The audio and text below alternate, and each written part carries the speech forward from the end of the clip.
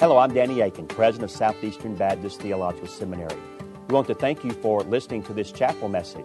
Our mission at Southeastern is to seek to glorify the Lord Jesus Christ by equipping students to serve the church and fulfill the Great Commission. We hope that you enjoy this chapel message and that you will visit our website. It's www.sebts.edu. There you can learn more about our school and what the Lord is doing here. We hope you enjoyed the message. Thank you for being a part of what we're doing here. Haggai chapter 1 in your Bible. I don't know when the last time you were in Haggai was. Third from the last book in the Old Testament. Let's worship the Lord together through the preaching of His Word and the receiving of His Word.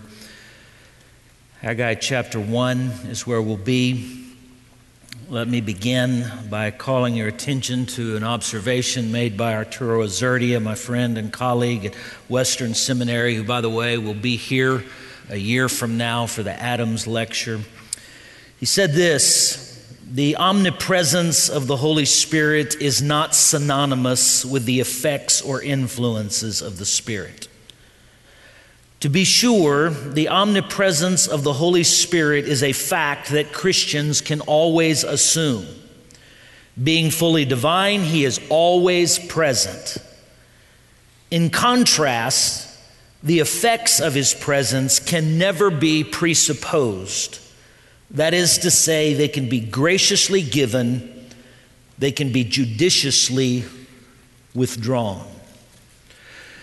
And so the simple question on the table this morning is, are you in hot pursuit of the effects and the influences of the Holy Spirit in your life, in your ministry? Or are you passive about it, simply because you know He indwells you? Hear the word of the Lord, Haggai chapter 1, verse 1. In the second year of Darius the king, in the 6th month, on the first day of the month, the word of the Lord came by the hand of Haggai the prophet to Zerubbabel the son of Shealtiel, governor of Judah, and to Joshua the son of Jehozadak, the high priest. So he's got all the bases covered. God speaks, He speaks to His prophet, and through His prophet He speaks to the government leadership, He speaks to the religious leadership, and through them He speaks to His people. Verse 2, thus says the Lord of hosts, these people say, the time has not yet come to rebuild the house of the Lord. Then the word of the Lord came by the hand of Haggai the prophet. Is it time for you yourselves to dwell in your paneled houses while this house lies in ruins? Now therefore, thus says the Lord of hosts, consider your ways. You have sown much and harvested little. You eat, but you never have enough. You drink, but you never have your fill. You clothe yourselves, but no one is warm. And he who earns wages does so to put them into a bag with holes. Thus says the Lord of hosts, consider your ways. Go up to the hills and bring wood and build this house, that I may take pleasure in it and that I may be glorified, says the Lord. You looked for much, and behold, it came to little. And when you brought it home, I blew it away. Why, declares the Lord of hosts? Because of my house that lies in ruins, while each of you busies himself with, is running for his own house. Therefore the heavens above you have withheld the dew, and the earth has withheld its produce. And I have called for a drought on the land and the hills, on the grain, the new wine, the oil, on what the ground brings forth, on man and beast, and on all their labors. Then Zerubbabel the son of Shealtiel and Joshua the son of Jehozadak the high priest, with all the remnant of the people, obeyed the voice of the Lord their God and the words of Haggai the prophet, as the Lord their God had sent him. And the people feared the Lord. Then Haggai, the messenger of the Lord, spoke to the people with the Lord's message. I am with you, declares the Lord. And the Lord stirred up the spirit of Zerubbabel, the son of Shealtiel, governor of Judah, and the spirit of Joshua, the son of Jehozadak, the high priest, and the spirit of all the remnant of the people. And they came and they worked on the house of the Lord of hosts, their God, on the 24th day of the month, in the 6th month, in the 2nd year of Darius the king. So the year is 520 BC. Just to make sure we have the backstory, it was in 586 that the Babylonians had flooded into Jerusalem and leveled it, including the temple, and began to deport, carry off many of the citizens of Jerusalem into exile. In 539 BC, Cyrus, king of Persians, overtook the Babylonians, and a year later he issued an edict which allowed many of the Jews to begin to make their way back into the homeland and rebuild their houses and rebuild their city and rebuild the temple. And that's exactly what they did. And they came into the homeland, and for 9 months they took up their tools and they worked on the temple to reestablish the icon of the presence of God in their midst. And they got the foundation laid, and then they quit. They threw down their tools and they went home. And in 520 BC, God speaks to the prophet Haggai, through him to the government leaders, to the religious leaders, and to the people. And he beckons them back to this task of rebuilding that which he had established as not just the icon, but the venue, the medium through which they would engage and experience his presence in their midst. Now, we need to make sure before we jump into this text that we understand why it would be important for us to come to a place like this morning. So here's what I want to do. I want to answer 3 questions, and I want to begin with the question, what is the relevance? Why would we come here, and what does this have to say to our lives? And then I want us to ask and answer the question, what's the problem here? And then I want us to look at what's the solution, because the stakes are incredibly high. So what's the relevance? Why would people living on this side of the cross come to a text like Haggai chapter 1 and ask the question, what does God have to say to us? Well, let's make sure we understand our position on this side of the cross and its relationship with what is going on here. Let me call your attention to 3 realities. Number 1, the temple is Christ's presence. The temple is Christ's presence. God did not establish that physical building as in-game. He established it as a representation of that which is to come, which you and I are the beneficiaries of, and that is the presence of Jesus Christ in our lives. We come over into the New Testament, that's very clear. John chapter 2, Jesus was walking by the temple with some of his critics, and they said, what sign will you give us to prove that you're who you say you are? He said, tear this building down, and in 3 days I'll rebuild it. They laughed at him and said, it took our forefathers 46 years to build this building. How can you rebuild it in 3 days? But then John tells us, but he was talking about the temple of his body. Jesus is that temple. But you know, the New Testament doesn't stop there. When Jesus gets in your life and he gets in my life, we become the temple, right? This is why the Apostle Paul said in 1 Corinthians chapter 6, when he was rebuking the Corinthians for their sexual immorality, he said, do you not know that your body is the temple of the Holy Spirit and God dwells in you? So Jesus is the temple, and Jesus gets in your life and my life. He becomes a temple. But guess what? It doesn't stop there. When we come together as the body of Christ, and I'm not talking about in a gathering like this, I'm talking about in our existence as the church, guess what we become? We become the temple of God. This is what Paul said in 1 Corinthians chapter 3. He said it in Ephesians chapter 2. You're being built as a holy temple unto the Lord, a dwelling place of God by the Spirit. So Jesus is the temple. Jesus gets in you and me. Our bodies become the temple. We come together as the church. The church becomes the temple, the presence of God. But the New Testament isn't done. John, in getting his advanced tour of the New Jerusalem of heaven, made an observation in Revelation chapter 21. He said, but I saw no temple. And then he makes this statement. He said, because the Lord God the Almighty and the Lamb are its temple. So you do the math. Jesus is the temple. Jesus gets in you. You're the temple. You come together as the body of Christ. We're the temple together, but we are looking for, waiting for, moving toward that time when we will experience the presence of God in Christ Jesus for all of eternity. We cannot afford to come to this passage of Scripture without looking from our angle at this story. Why? Because this is not about a building program. It's not about a command for us to build more buildings as a seminary, for our churches to build more buildings. The time certainly come for those needs in our ministry, but that's not what this is about. This is about rebuilding for them, yes, that physical structure, which was the icon of God's presence. But for us, it is a story that has everything to do with the presence of Jesus Christ in our lives and his activity. Secondly, the laborers are Christ's people. Don't miss it. There are laborers in this passage of Scripture that are told to get physical tools and go get physical wood, or literal wood, and bring all of those materials together and build a literal physical temple. That's what's going on here. But on this side of the cross, we look back on this, it would be easy for us to rest just in the reality that we are the temple and forget that we too have been called upon to be the laborers. You remember what the Apostle Paul said to the Corinthians? He said, we are God's fellow workers. You are God's field. You're God's building. According to the grace of God given to me, like a skilled master builder, I laid a foundation and someone else is building upon it. Let each one take care how he builds upon it, for no one can lay a foundation other than that which is laid, which is Jesus Christ.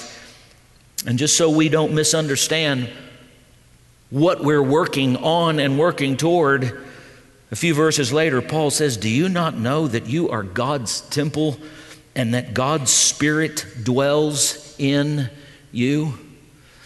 So we need to understand when we come to Haggai chapter 1, we're not just looking at a Bible story about some people that were told to build a physical structure. We're looking at a story that was a precursor to the reality that every one of us are beckoned to. And that is to be laborers, to be workmen, building on a foundation which has been laid, Jesus Christ, no other foundation, but we are called to the task to be laborers in building this dwelling place for God in the Spirit. And so the temple is Christ's presence and the laborers are Christ's people. That's you and that's me. And then finally, just with regard to the relevance of this text, we need to understand what Azurdia was trying to tell us, and that is the experience isn't presumed. Now this is where I want us to hang out. This is what I want us to think about today, okay? Because this is the danger. This is the danger, and that is that we go through our lives in ministry passive about the presence of Christ in our life through His Holy Spirit, and therefore, and it happens all the time, listen brothers and sisters, come in here real close, to go through our entire lives in ministries, yes, with the presence of God in our lives, with Him dwelling in us through His Holy Spirit because we are the temple, but never experiencing the effects and the influences of His Spirit in our lives. Because we haven't processed maybe the fact that Christ's presence is the temple, and we certainly haven't processed the fact that there is a human responsibility for us to be laborers in this deal, in this process. Now, if you're wondering about that statement, this experience isn't presumed, let me just remind you. The Apostle Paul would write to the Galatians who were indwelt by the Holy Spirit. And in chapter 5 of his letter, he would say, hey, you who are indwelt by the Spirit, walk by the Spirit. To the Ephesians in chapter 5 of his letter, he wrote to people who are indwelt by the Spirit. And he said, hey, you who are indwelt by the Spirit, be filled with the Spirit. In fact, twice in the book of Ephesians, we have recorded prayers, inspired prayers by the Apostle Paul, praying for this very thing, praying that they would get it, prayed that they would come to a place that they would realize who they are in Christ, what they have in His presence, and they would experience His presence in an effectual, influential way.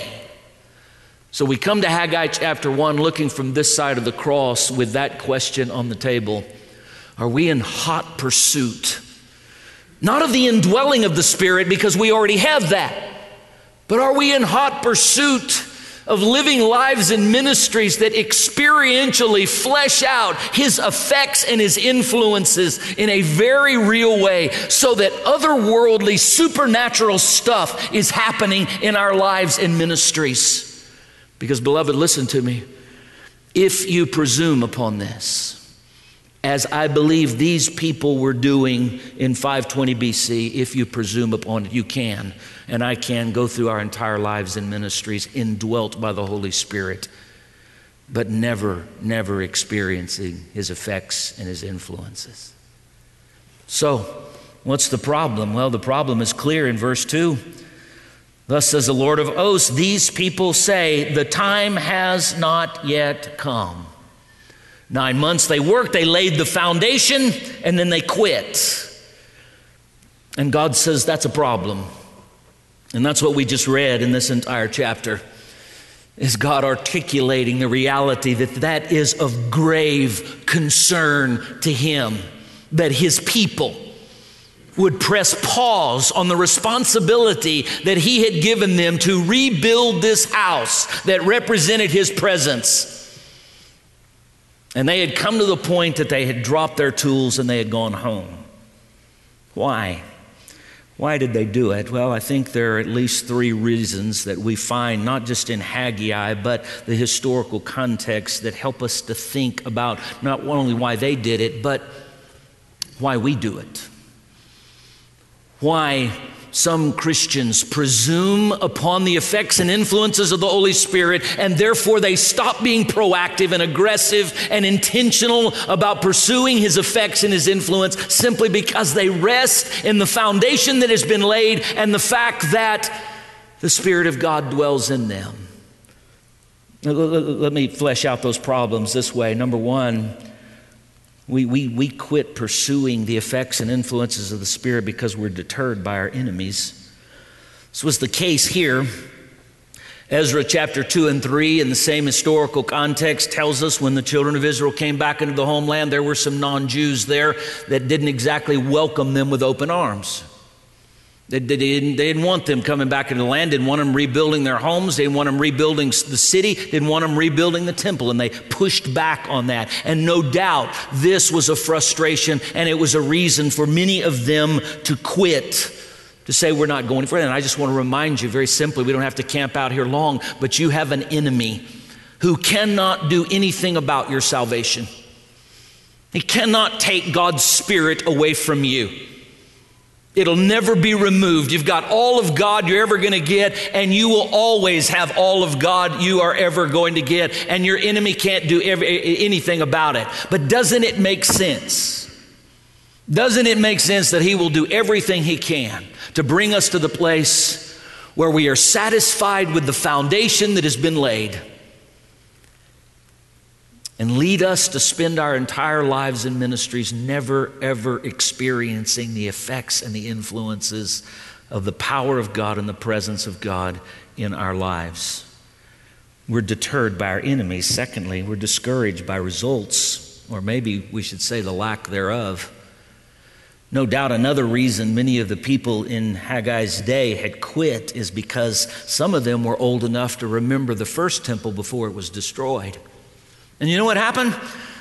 9 months they worked laying the foundation of this new temple, and they stood back one day and they started doing the math in their minds and realized the footprint on this new temple wasn't as big as the previous temple. If you look across the page of the next page in chapter 2, God raises this issue in verse 3 when he says, "Who is left among you who saw this house in its former glory? How do you see it now? Is it not as nothing in your eyes?" Take you back to Ezra chapter 3, verse 12. It says the old men looked at it and they wept. They wept because it wasn't as big. And one of the reasons, listen to me, one of the reasons some of us throw down our tools and quit when it comes to actively pursuing the effects and influences of the Holy Spirit is because we look at our ministries and we look at the size of our ministries and we say it's not worth it. It's not as big as the next guy's. It's not as big as it used to be. I haven't had the impact that I would like to have. Why keep going? And if you've never been there, I promise you, you will be there at some point in your ministry. If you are gauging, listen to me, if you are gauging the effects and influences of the Spirit of God by the size of your ministry or by most of the ways we measure success and effectiveness in our ministries today. You should look across the page at Haggai chapter 2. When God encourages the people, says, go back to work. I'll fill this house with my glory, he says in verse 7. And then verse 9, the latter glory of this house shall be greater than the former, says the Lord. What a word of hope, of encouragement, that the effects and the influences of the Spirit of God are not limited to the size of our ministries. But sometimes some of us throw down our tools and we quit because we're discouraged by results. And then finally, the one that's fleshed out here in this text is that they were distracted by excess. And that can happen for us. We can quit pursuing the effects and influences of the Spirit of God. Listen to me, American Christians, Western Christians. This is a word for us. We get distracted by our excess, don't we? Verse 3, then the word of the Lord came by the hand of Haggai the prophet. Is it a time for you yourselves to dwell in your paneled houses with this house, while this house lies in ruins? Now listen, God's not rebuking the people for providing for their families. He's rebuking the people because the language of the Old Testament here seems to indicate that they had stopped the work on the temple and they had begun to pursue their own comfort. Language of the Old Testament, the word translated paneled in my English text, paneled house, is a word that Bible scholars would tell us would be more equated with something like adornment. And so you plug that in and you hear God say, oh, it's not time to rebuild my house. Is it time for you yourselves to dwell in your adorned houses, your excess, your comfort while my house lies in ruins? Let's look back from this side of the cross, the presence of Christ in our lives as temples of the Holy Spirit, and ask ourselves the question, are we ever tempted to stop being in hot pursuit of the effects and the influences of the Spirit of God because we are so busy about pursuing our convenience, our comfort, our excess, our adornment?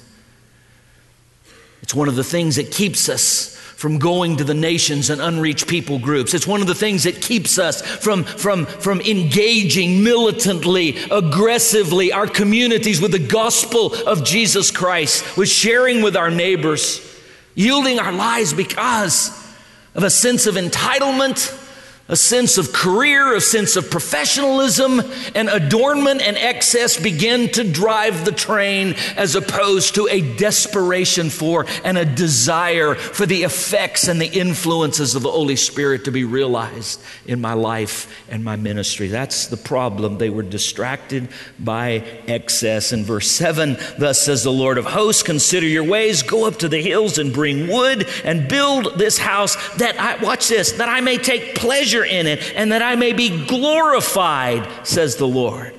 Notice how he's using these ideas synonymously. His pleasure, his glory, his presence through the temple. God takes pleasure. He takes pleasure when he is being glorified in the lives of his children, in the lives of his church, because people are experiencing not just the indwelling of his presence, but the effects and the influences of his presence in our lives. So what's the solution? Well, this is one of those places that the people of God got it. They didn't always get it, still don't always get it, but they got it in this passage of Scripture, and they responded to the Word of God. So what is the solution that we find here on the pages of Scripture, and how does it apply to our lives? First of all, obey the Word of God. It's as simple as that, isn't it? It's not rocket science. We're not just saying, hey, believe the Bible and obey the Bible, put it in context, keep it in context. Obey the Word of God about this. Obey the Word of God about being the people of God who are the temple of God. Obey the Word of God about being laborers, and obey the Word of God that, hey, it's just not automatic because you're the temple. This is what they did in verse 12. Zerubbabel and Joshua, with all the remnant of the people, obeyed the voice of the Lord their God and the words of Haggai the prophet. And if you look down at the end of verse 14, it says, and they came and they worked on the house of the Lord of hosts their God. Simple exhortation, simple charge this morning. If you've never entertained it before, if you've never thought about it before, that you are indwelt by the Holy Spirit of God, but it is not automatic. that his effects and his influence will be fleshed out and realized experientially in your life. Obey the word of the Lord and take up the tools and go back to work as a laborer, pursuing that with everything you've got. Number 2, fear the discipline of God. Obey the word of God, fear the discipline of God. Notice at the end of verse 12, and the people feared the Lord. Now, I know there's a lot of things we could do with this idea of fear, both Old Testament and New Testament. We know that it includes both the concept of trembling in our boots before God because we realize who He is, who we are, and we know the difference between the two. But also the idea of reverential awe before Him. Both of those come together. So we have to look at this passage and say, well, what's going on here? What does this fear seem to be related to? And I would suggest to you it's related to a very real realization that God had just brought to their mind about His discipline in their lives because they were not pursuing His presence. Notice what He says in verse 5. He says, now therefore, thus says the Lord of hosts, consider your ways. And by the way, that's used a number of times. It's not just rhetoric. Stop and think about this, God said. Process this for a moment. You've sown much and harvested little. You eat, but you never have enough. You drink, but you never have your fill. You clothe yourselves, but no one is warm. And he who earns wages does so to put them into a bag with holes. Have you ever felt like that? You can't catch yourself going and coming. You live in a rat race. There's always more month left when your check runs out and you never can seem to catch up. And our only answer, our only solution is I've got to work harder. I got to get a better job. I got to make more money. I got to change my circumstance. And listen, I realize that there are always times when all of those or some of those need to be at play. But God says, consider your ways. Think about this for a moment. Could it be that for some of us, the reason for the rat race and the reason that we seem to be putting our money in a bag with holes is because of the discipline of the Lord, because He's so desirous of us experiencing the effects and influence of His presence, but we are passive with it and we presume upon it simply because we know He indwells us. Verse 9, you looked for much and behold, it came to little. And when you brought it home, I blew it away. Notice, this is God's doing. Why, declares the Lord? Because of my house that lies in ruins, because of my presence that's not being experienced while each of you was running for his own house. Therefore, I've brought this drought. I've withheld the blessing. You're saying, Jim, could that really be? Does God sometimes withhold His blessing? Does He sometimes withhold the effects and influences of His Spirit because we're not proactive and aggressive in pursuing His effects and His influence? No doubt He does. No doubt there's something we miss, something we don't experience, something we're not able to embrace when we find ourselves satisfied as simply being the temple and the indwelling place without pursuing His effects and His influences. Obey the word of God, fear the discipline of God, and then finally, and don't miss this, rely on the grace of God. Rely on the grace of God. God meets His people at their point of obedience. You notice it in verse 13. Haggai, the messenger of the Lord, spoke to the people the Lord's message. And listen to this.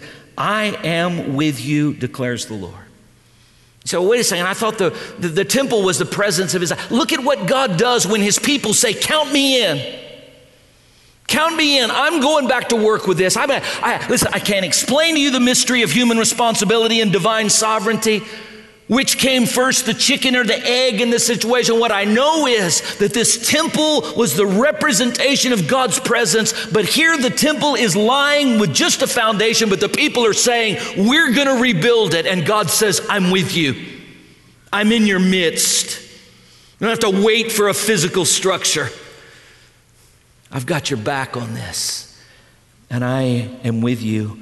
Not only is He with us, verse 14, notice it says, the Lord stirred up the spirit of Zerubbabel, stirred up the spirit of Joshua, stirred up the spirit of the remnant of the people, and they came and worked on the house.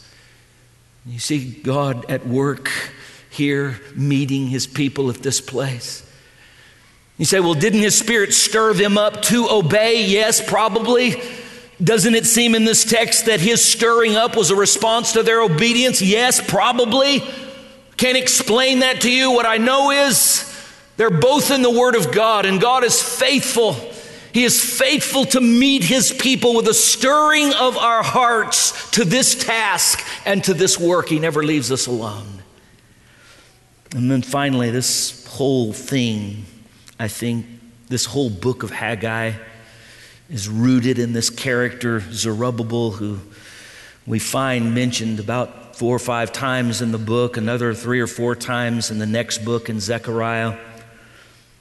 In chapter 2, verse 23, the last verse in the book maybe helps us understand his significance, because there God says, on that day, declares the Lord of hosts, I will take you, O Zerubbabel, my servant, the son of Shealtiel, declares the Lord, and make you a signet ring, for I have chosen you, declares the Lord of hosts. You know your Bible chronology. You could go over into Matthew chapter 1, verses 12 and 13, Luke chapter 3, verse 27, see the genealogy of Jesus Christ, and guess whose name shows up? Zerubbabel's. God had taken the signet ring off of Israel and allowed them in a disciplinary mode to go into exile, but he comes back to Zerubbabel and he says, putting the ring back on your finger. Through you, Zerubbabel. And it would be through his line that our Lord and Savior, Jesus Christ, came into this world to be the very presence of God in our midst and to be the object of our hot pursuit. And when we come to the solution in Haggai chapter 1, the solution is our hot pursuit of the presence of God through the person of Jesus Christ. And that reality is an encouragement. It is a help, and it is a hope for each and every one of us. Never to go through our lives and ministries passive about God's effects and his influences, never experiencing otherworldly power, but to give ourselves and everything we are to say, Lord, I'm not just going to be your temple, but I want to experience everything you have for me as you are present in my life and my work. Let's pray together. God, we bless you and we give you praise. And we say to you, thank you for trusting us with this stewardship of your presence. And thank you, Lord, for continuing to stir up our hearts, to take up our tools, and to never be satisfied simply with your indwelling, but to be desirous of your outworking and your effect and your influences in and through our lives and our ministries. Lord, I pray it for myself. I pray it for my brothers and sisters today. In Jesus' name, amen. Thank you again for listening to this chapel message from Southeastern Baptist Theological Seminary.